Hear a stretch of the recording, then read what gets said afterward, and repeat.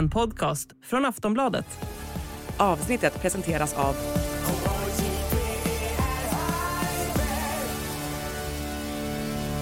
Stödlinjen.se, åldersgräns 18 år.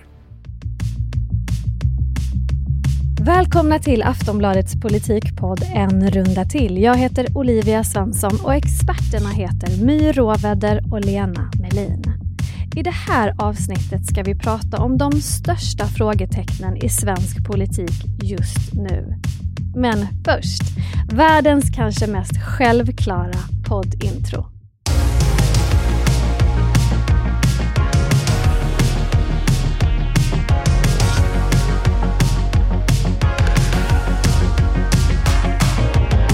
Hej Lena och My. Hej! Gjorde ni något kul i helgen som gick? Om ni kommer ihåg helgen ens en gång. Ja, jag tittar på partiledardebatten i SVT. Den kul. kommer vi att marinera, Lena. Vad gjorde du med? Jag tillbringade en helg med min bästis. Det var också väldigt trevligt. Fint. Och tittade på debatten. Ja, det gjorde vi alla. Jag kan berätta lite vad finansminister Olivia Svenson hittade på. Hon la nämligen ut en bild på Instagram i söndags där hon var utomhus i naturen och så bar hon solglasögon och så hade hon skrivit då som caption: idag har jag gjort absolut ingenting.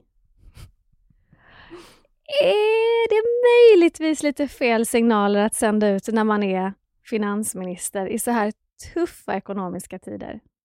Jag tror att om man gillar Elisabeth Svantesson, då tycker man att hon var värd det. Är man däremot en motståndare till Elisabeth Svantesson så tycker man att du skulle suttit instängd på rummet och pluggat tabeller. Precis. Hela dagen.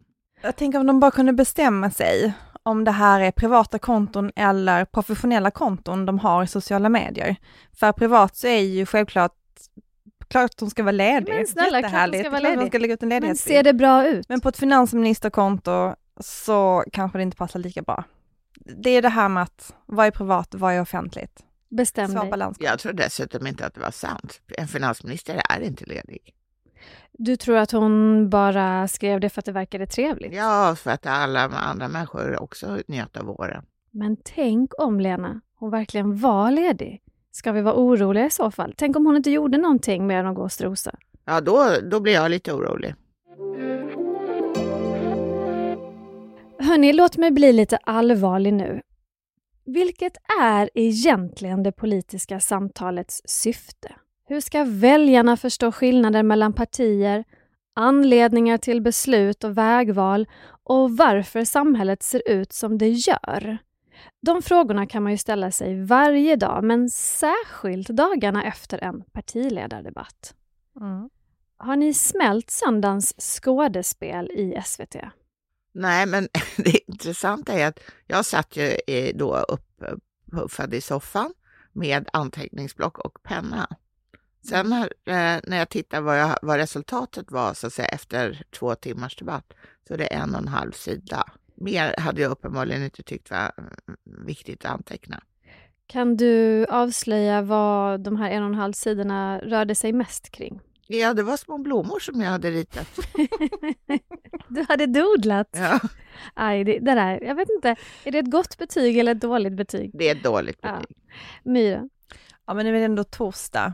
Så nu börjar det väl lägga sig. Men det är ju det här liksom posttraumatiska känslan av att man tänker, har vi inte gått vidare? Har det inte redan varit valrörelse? Har vi inte redan haft liksom ett regeringsskifte? Har vi inte redan landat i det politiska landskapet? Särskilt eftersom Ulf Kristersson kom tillbaka ibland till det här med att vi har ändå vunnit valet. Han tycker det är bra att påminna om det, för det är någon som inte riktigt har förstått det. Ja, just det. Man bara, hallå, du är statsminister, vi vet det allihopa. Men vi fick ju en ny konstellation av partiledare som vi aldrig har sett förut.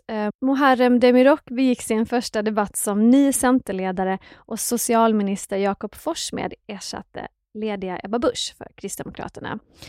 Kändes den här konstellationen ändå ny och fräsch? För vi fick ju liksom en 8 som vi aldrig har fått förut. Ja, men det känns ju inte nytt och fräscht med sådana här debatter. Du menar att grundförutsättningen pajar? Nej, ja, faktiskt. Ja. Nej, men varken Muharrem Demirok eller Jakob Forssmed går ju att peta in i facket för liksom fräschingar. Men jag har i alla fall så mycket att diskutera med er att jag har gjort en lista. Den heter 5 frågetecken i svensk politik just nu.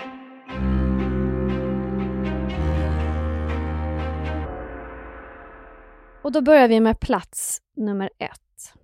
Kristdemokraterna ligger under riksdagsspärren i 2 färska mätningar. Det är SR och TV4. Även i Aftonbladet Demoskops mätning för maj så låg de risigt till. Men som vi nyss påpekade så fattades ju Ebba Busch under söndagens debatt och ersattes av partikollegan Jakob Forssmed. Varför, My?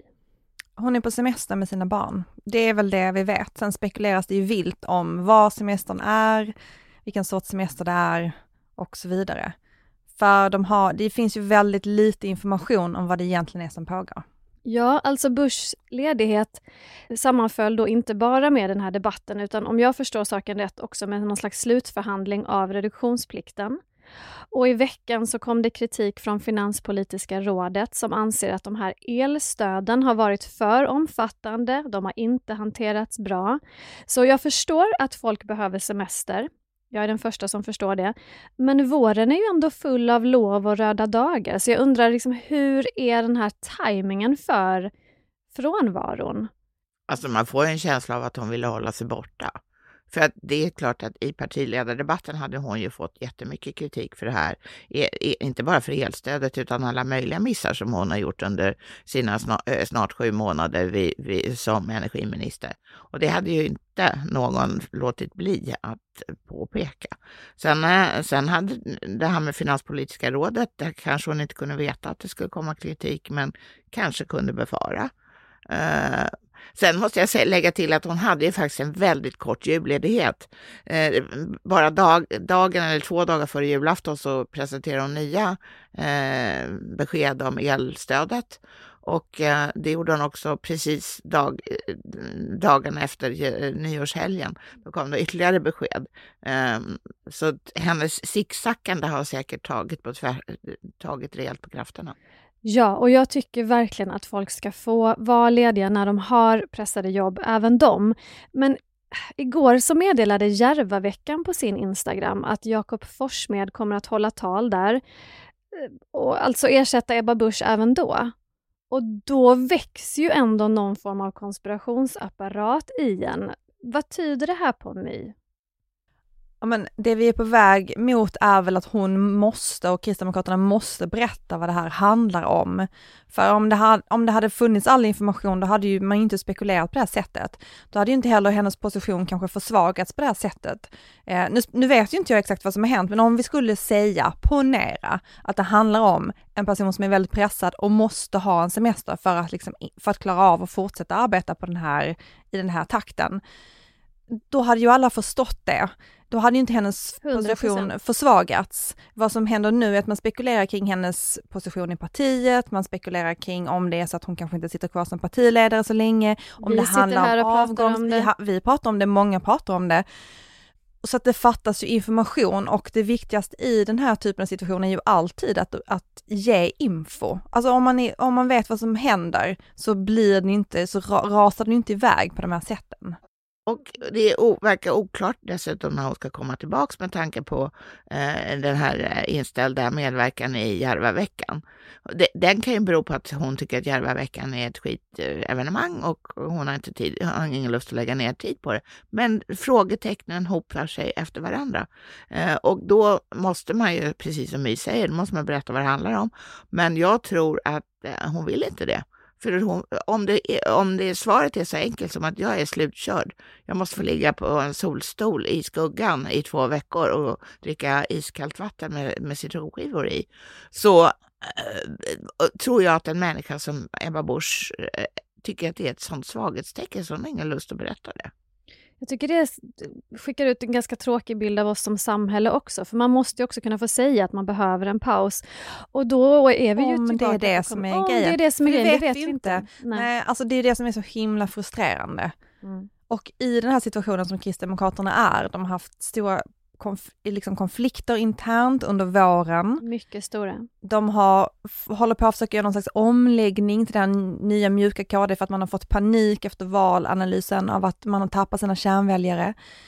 Man har en partiledare som är helt slutkörd och som har stått för större delen av kritiken som har kommit mot den här nya regeringen. Och där det nu börjar spekuleras om hennes position inom partiet. Det har varit bråkigt alltså under hela den här, alltså även under hösten. Då måste man ju gå ut och liksom positionera sig. Och det är ju väldigt svaghetstecken att fortsätta då att hålla sig undan. Det kan vara för sent, för redan igår i Sveriges Radio spekulerade om i vem som skulle komma efter henne. Ja. Och då har man ju fått liksom väldigt svag lera under fötterna. Där man riskerar att sjunka ner i. Många har ju pratat om att Jakob Forssmed i söndags visade hur ett mjukare KD kan se ut. Jag kommer nu att citera DNs ledarskribent Susanna Nyström.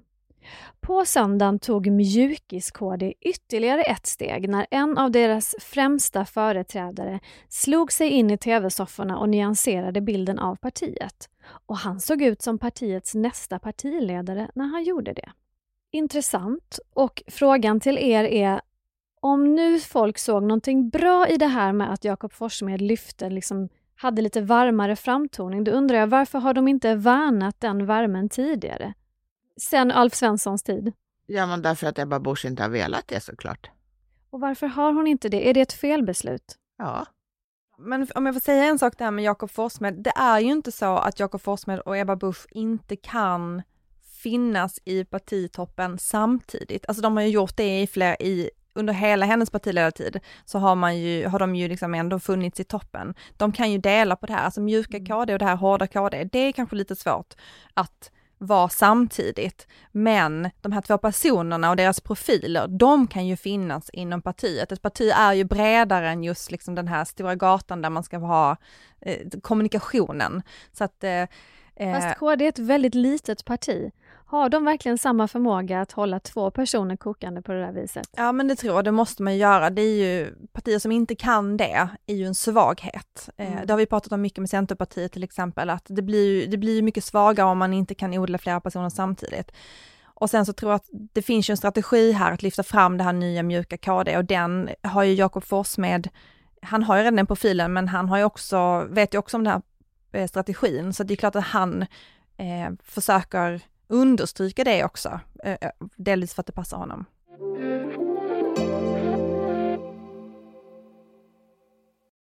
Vi beger oss till plats nummer 2 på den här listan över frågetecken, och då kommer vi till reduktionsplikten. Ett ord så sexigt att man måste duscha efter att ha yppat det. Det är alltså hettan man känner. Ja. Det handlar alltså om den lag som tvingar företag som säljer bensin och diesel att minska utsläppen av fossila bränslen genom att blanda ut bensinen och dieseln med förnybara och syntetiska bränslen. Också jättesexigt. Men Tidöpartierna släppte en nyhet angående reduktionsplikten samma dag som den här debatten ägde rum, alltså i söndags, och hävdar nu att det ska bli 5,50 kronor billigare per liter diesel att tanka redan 2024. Men det här räkneexemplet har sått några frön av tvivel, Lena. Är kommunikationen kring det här missvisande? Ledande fråga. Alltså det är ju så dumt. Så, faktum är att riksdagen sätter inte priserna. Det gör marknaden. Och marknaden består när det gäller diesel och bensin består av råvaran, det vill säga råolja. Och den består också i hur man betalar den, det vill säga för svenskt vidkommande i svenska kronor. Och medan man köper den här oljan i dollar och vår valutakurs är usel. Hur de här två grejerna ser ut, vad råvaran kostar och hur dollarpriset är jämfört med svenska kronan den 1 januari 2024 när det här prisfallet ska inträffa enligt de här 4 partierna, är ingen som vet. Och det är löjligt att påstå något annat. Och då frågar jag dig, hur hade man behövt göra istället i sin kommunikation kring reduktionsplikten om man vill sänka den? Ja, dessutom ska man ju sluta att ljuga. Det är bra. Ja, för att det här är räkneexemplet som de då för fram, det vill säga 5,50 för dieseln, en minskning. Det bygger på att det som har hänt i år aldrig har hänt. Nämligen att den här reduktionsplikten har pausats. Det har man så att säga räknat bort. Det är ett sånt sammelsurium av idiotier. Så att nu blir jag tvungen snart att duscha för jag blir så varm.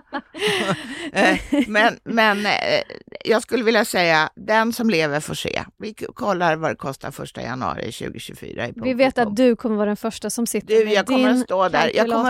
Jag kommer att liksom vänta in det nya året på en bensinmack.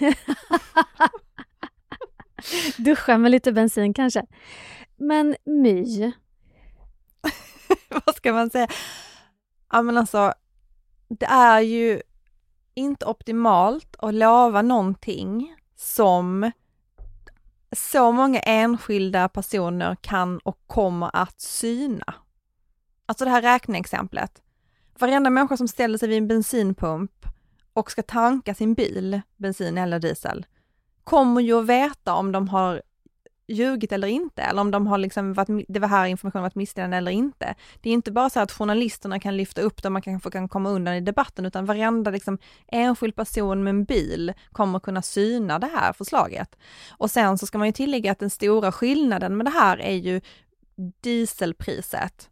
Det är ju då inte så många som har en dieselbil, om vi pratar liksom privatpersoner, bilister, utan de flesta kör en bensinbil, och där är ju alla överens, att till och med så att regeringen har fått erkänna att där kommer inte bli så stor skillnad på priset, för att där är reduktionsplikten redan låg, så att den sänkningen kommer bli ganska liten. De pratar ören, så de flesta människor kommer ändå stå vid den här pumpen och inte märka någon skillnad alls på grund av reduktionsplikten. Sen kan ju som sagt, som Lena säger, annat påverka priset. Om det är jättelågt pris på så att säga, inköpt råvara, där man då har betalt i dollar, då blir ju också skatten låg. Det är sånt sammelsurium. Men det jag skulle vilja säga är att 35% av landets personbilspark körs med diesel. Miljörörelsen har ju alltid synpunkter på det här med reduktionsplikt. Vad säger de nu efter regeringens senaste utspel då? De är ju vansinniga, det är väl det enda man kan säga. Men det har de varit sedan de här förslagen dök upp. Eftersom det ökar utsläppen så mycket. Jag tror att Naturvårdsverket, som inte är en del av miljörörelsen, vill jag påpeka, de har ju räknat på att det ska bli upp till 10% mer utsläpp. Och det har ju fortfarande inte kommit någon politik på plats då att kompensera för detta, vilket gör att då klimatmålen är i farozonen. Så att miljörörelsen är ju vansinnigt arga. Och det är ju det som man också inte kan ta med i den här så att säga krontabellen. Det är ju på vilket sätt kommer regeringen att se till att istället för reduktionsplikten att vi minskar utsläppen av framförallt koldioxid. Det kan ju också vara någonting som kostar. Och då är de här 5,50 plötsligt till och med deras räkneexempel kanske väck. Det vet vi inte. Jag tänker med det här räkneexemplet, jag tror att de bara har letat efter någonting som kunde få fram en siffra som de hade lovat i valrörelsen.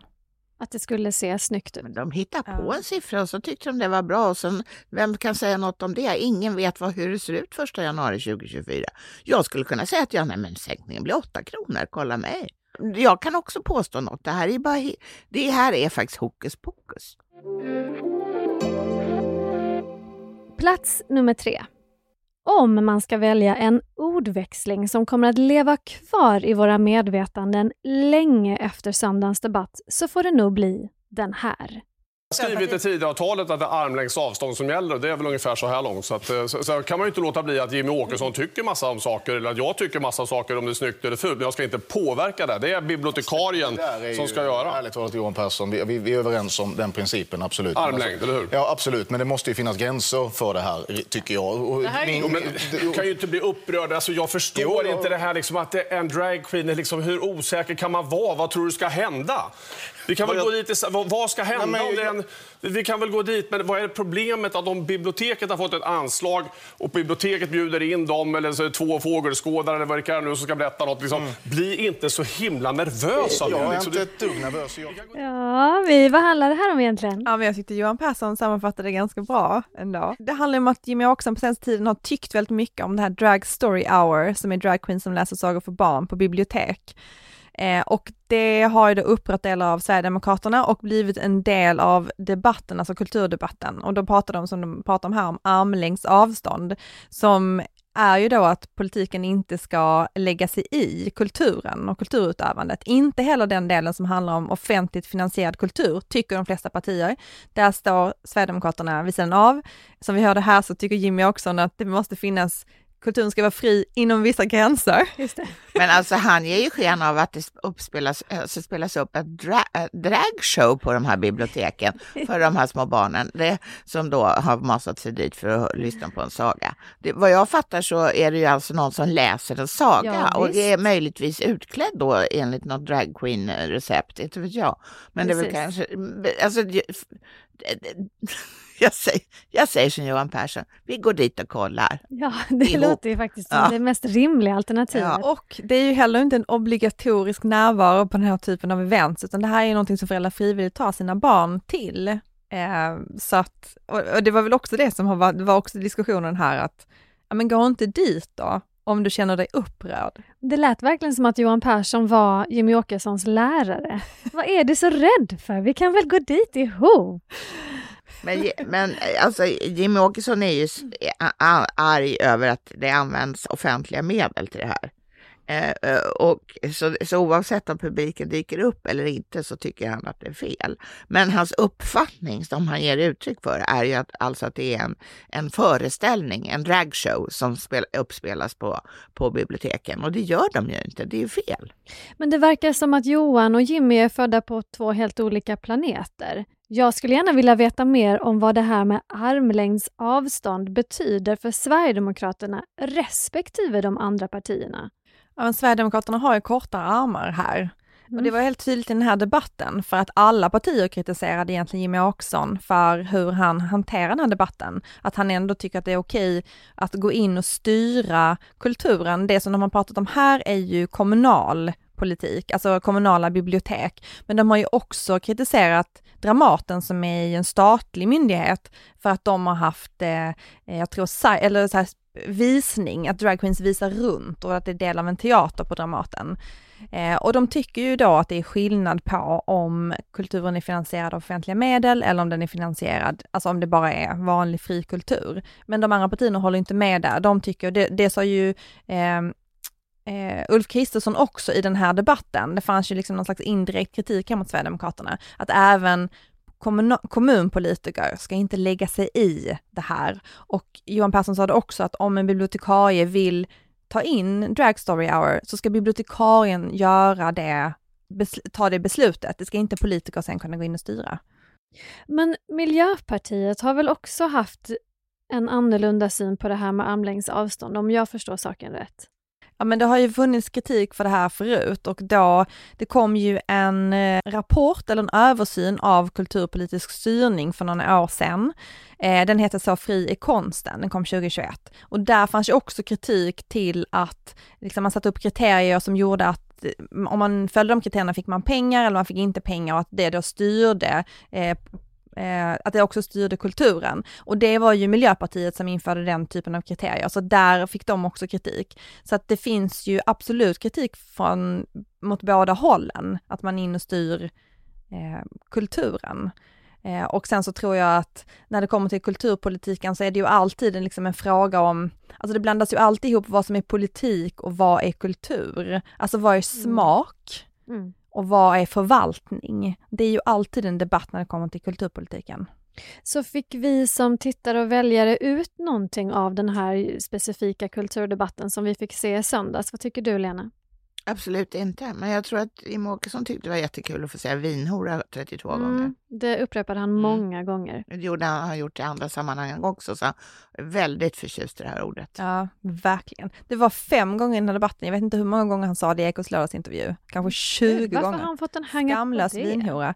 Ja, men jag tänkte så här, borde man inte bara ta alla typer av artistnamn och översätta. Jag tror att det var någon som hade gjort det på Twitter också, översatt hans band. Adorable Children. Kan de läsa sagor? Liksom översättningar inte alltid blir 100%. Men en sak som jag ändå bär med mig, det var ju att Jimmie Åkesson på något konstigt sätt jämförde drag queens som läser sagor med, eller likställde med nazister som läste sagor. Ja, det var lite av en vändning i debatten. Ja, det var en vändning. Och jag tänker att det var liksom perspektivet att testa toleransen, men det som rådde mig var att hela världen har fått memot att så fort du börjar tänka på att du ska ta nazister som exempel så ska du backa. Men Jimmie Åkesson hade inte fått det memot. Att det är liksom aldrig ett bra exempel. Aldrig. Att ta nazister. Plats nummer 4. Ulf Kristersson och Magdalena Andersson hade en duell om skatter under söndagens debatt. Du väljer att prioritera dig själv och andra höginkomsttagare före vanligt folk. Det går ju inte att förneka. Låt oss reda ut den här skattefrågan. Vi har så skattesystem i Sverige där vi låter bli att höja skatten med inflationen varje år. Så har det varit länge. Så har ni också gjort. Det är det normala. Av samma skäl som vi höjer bidragen vid hög inflation. Vi kommer aldrig på det sättet som du nu prioriterar att skydda höginkomsttagarna genom den här krisen. Både med de omfattande skattesänkningar i kronor blir det ju 50 000 mindre i skatt för dig nästa år än vad det är. Jag tyckte att den här duellen blev lite obegriplig faktiskt. Och då undrar jag om jag är dum eller om det är Magdalena och Ulf som surrar lite i nattmössorna. För jag tyckte det var svårt att hänga med i vad det faktiskt är som händer med de här skatterna och hur de ska sänkas och för vem och varför. Ja, men de kanske inte surrade i nattmässan, men de var ju väldigt inte pedagogiska när de pratade om det. Magdalena Andersson var arg därför att Ulf Kristersson hade fått sänkt skatt i år med 10 000 kronor och det berodde på ett förslag från regeringen. Men sen så sa hon att det skulle bli ännu mer än nästa år. 40 000 kronor skulle Ulf Kristersson få ytterligare i skattesänkning. Det är bara det att igen så är inte Magdalena Andersson är inte synsk. Alltså vet inte hon vad regeringen kommer att föreslå i sin budgetproposition som kommer i september. Hon har ingen aning, men hon påstod det. Och Ulf Kristersson av någon underlig anledning sa inte emot. Han liksom svalde den här verklighetsbeskrivningen. Jättekonstigt. För det finns någonting som heter indexering, om jag har förstått det här med skatter rätt. Är det där vi har hamnat nu, att vi ska behöva förstå det här med indexering, My? Ja, men det handlar ju om att på grund av inflationen så ökas prisbasbeloppet och det påverkar skatten. Då får man betala mindre skatt om man är höginkomsttagare. Det är alltså de som tjänar över 60 000 tror jag som får mer pengar på grund av den här indexeringen. En annan sak som var svår att förstå tyckte jag i den här debatten, det var ju då att Ulf Kristersson sen sa, ska du höja skatterna? Och det kunde inte heller Magdalena svara på. Nej, och för då handlade det också om så här, och ska fler betala statlig skatt? Och så pratade han om det här med sjuksköterskor och poliser. Och det var ju också lite svårt att hänga med i, men då är det ju också så här, höja skatterna är ju då ifall man ska flytta brytpunkten för när man betalar statlig skatt. Och eftersom det är då... Men det är det som är den så kallade indexeringen, det är ju den flyttningen. Ja, och det är då...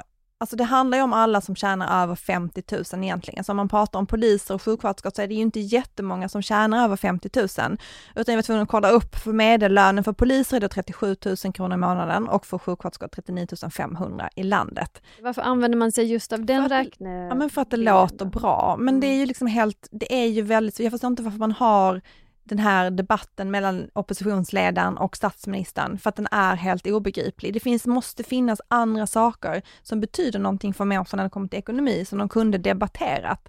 Tydlighet är viktigt i politiken. Det kan vi väl ändå slå fast. Absolut. Plats nummer 5.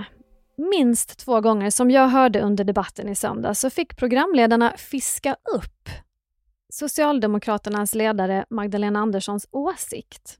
Magdalena Andersson, du har inte varit inne än på temat kulturen här. Nu skulle jag vilja lämna över ordet till Magdalena Andersson. Du har inte varit inne på det här temat än. Förlåt, en jätteenkel fråga, men varför ber inte Magdalena Andersson själv om ordet hela tiden? Nooshi Dadgostar och Märta Stenevi var ju väldigt aktiva och kom in i debatten hela tiden och hade åsikter och synpunkter och engagemang. Har Magdalena Andersson inget att säga? Jag tror lite det beror på Magdalena Anderssons bakgrund. Alltså hon har ju varit fram till hon blev finansminister, vilket i och för sig nu är ganska länge sedan, 2014, var ju hon en politisk tjänsteman. Alltså hon är inte drillad på det här sättet som många andra är sen de var liksom ungdomsförbundare. Det är ju för sig inte Märta Stenevi heller, men hon verkar ha en naturlig fallenhet för det. Ja. Men det tror jag är en förklaring. Sen så, hon är ju allmänt sett en ganska dålig debattör. Ja, är det dit vi ska koka ner vattnet till, My? Är det för att hon inte känner sig säker? Jag tror inte det är hennes stil. Men hon behöver ju lägga sig i hårdträning här och ta ett steg framåt. Alltså som opposition så är ju inte det här statsmannamässiga hela tiden till ens fördel.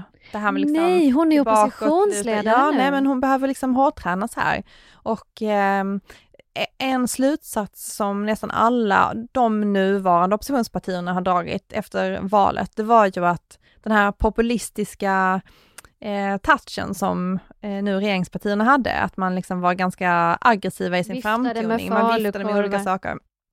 Att de inte kunde hänga på det och de ville inte bli populister, men de kunde inte heller matcha den här debatten. Och det är någonstans däremellan som man behöver hitta sig själv om man är oppositionsledare. Att man inte tar ansvar för allting hela tiden utan att man också är lite skrikig. Men så här skrev Aftonbladets kolumnist Peter Kadhammar om Magdalena Anderssons insats i söndags. Vi såg en socialdemokratisk ledare som rimligen får högre opinionssiffror ju tystare hon är. Tyvärr duger det inte att vara tyst i 2 långa timmar även om Andersson nog skulle tjäna på det. Det tycker jag är ett intressant resonemang. Är hon tyst för att hon tänker att hon inte behöver prata? Det går bra för sossarna ändå. Nej, det tror jag inte. Alltså gjorde ju det där misstaget i nästan alla partiledardebatter inför valet också. Där så att säga, programledaren eller debattledaren var tvungen att liksom locka in henne i diskussionen. Jag tror att det beror på att hon inte tycker att hon kanske har något att säga, och i fallet i söndag så hade hon inte heller svar på en del frågor, så då kan som Ulf Kristersson ställde till henne. Men jag är närmast chockerad över det här. Förlåt, men det skakar mig i mina grundvalar. Om man är oppositionsledare och ledare för Sveriges största parti, har man då inte så mycket brännande ämnen, förslag, åsikter, synpunkter, talepunkter? Är det inte då man ska bara trycka ut och visa på alternativet? Absolut, men det gjorde hon inte någon gång. Jag håller med dig, Olivia. Det tycker man att det borde ingå. Men till exempel när Ulf Kristersson gick på i den här gamla spåren som man hade från före valet, nämligen att vi har ett alternativ, det har inte ni. Och därför är vi mycket bättre. Vi har ett samlat alternativ och det har inte ni. Och så kunde hon ju ha sagt att vad spelar det för roll? Vi är liksom jag behöver inte ha något alternativ. Jag är opposition. Tack så mycket. Precis, nu har hon en annan roll. Ja, gå hem och lägg dig, kunde hon ha sagt. Det gjorde hon inte. Nej. Däremot så sa hon till Johan Persson att han skulle vara tyst. Ja. Det var kanske inte så bra. Nej. Även Johan Persson måste få säga sitt. Ja, men och speciellt så länge som Magdalena Andersson inte gör anspråk på talartid så är det väl bra att någon fyller ut. Nu har jag inget mer på min lista, men jag känner mig mentalt utmattad. Vilken av de här 5 frågetecknen som vi har pratat om nu tycker ni luktar mest allvar? Jag tror att Kristdemokraterna har en akut kris att hantera. Men det är den akuta krisen, men långsiktigt ska jag säga att Socialdemokraterna har ett problem här. De måste ju, för det första måste de ta fram politik som hon kan prata om. De har ju inte riktigt det. Och nu ska de då ta fram det här, de ska göra sin nya analys och ta fram ny politik. Men det kommer ju ta lång tid. I den mellantiden kan man ju inte bara stå där och inte kunna svara på någonting. Man måste ju vara mer aktiv än så. Så jag tror att långsiktigt är det de som har det största problemet här. Alltså jag måste säga att jag tycker hela det svenska politiska fältet har jätteproblem. Och det gäller innehållet i politiken och det gäller företrädarna. De är bleka, de är dåliga, de borde vara otroligt mycket bättre. Och det här sättet att behandla väljarna genom att ständigt stå blå dunster i deras ögon är ett sätt som borde överges omedelbums.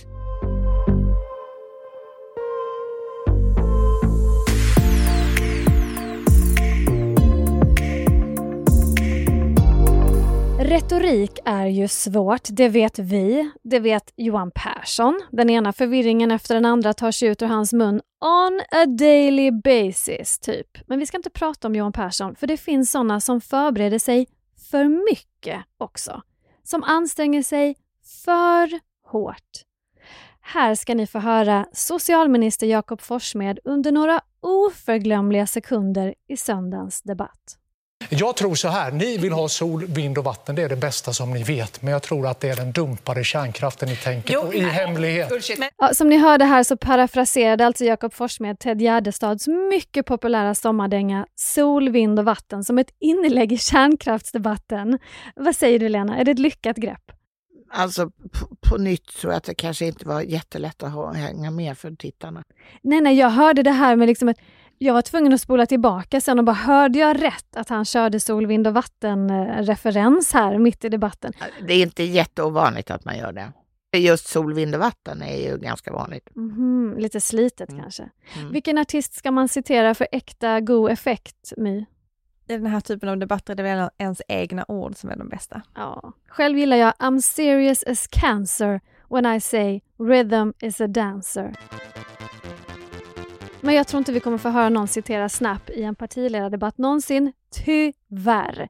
Man kan inte få allt, men man kan få en runda till. Och vi är tillbaka för just det nästa vecka. Tack för idag, My och Lena. Tack själv. Och tack till er som har lyssnat. Hej då.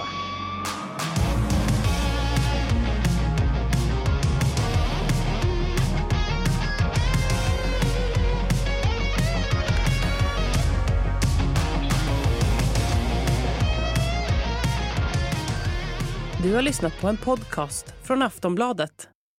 Ansvarig utgivare är Lena K. Samuelsson.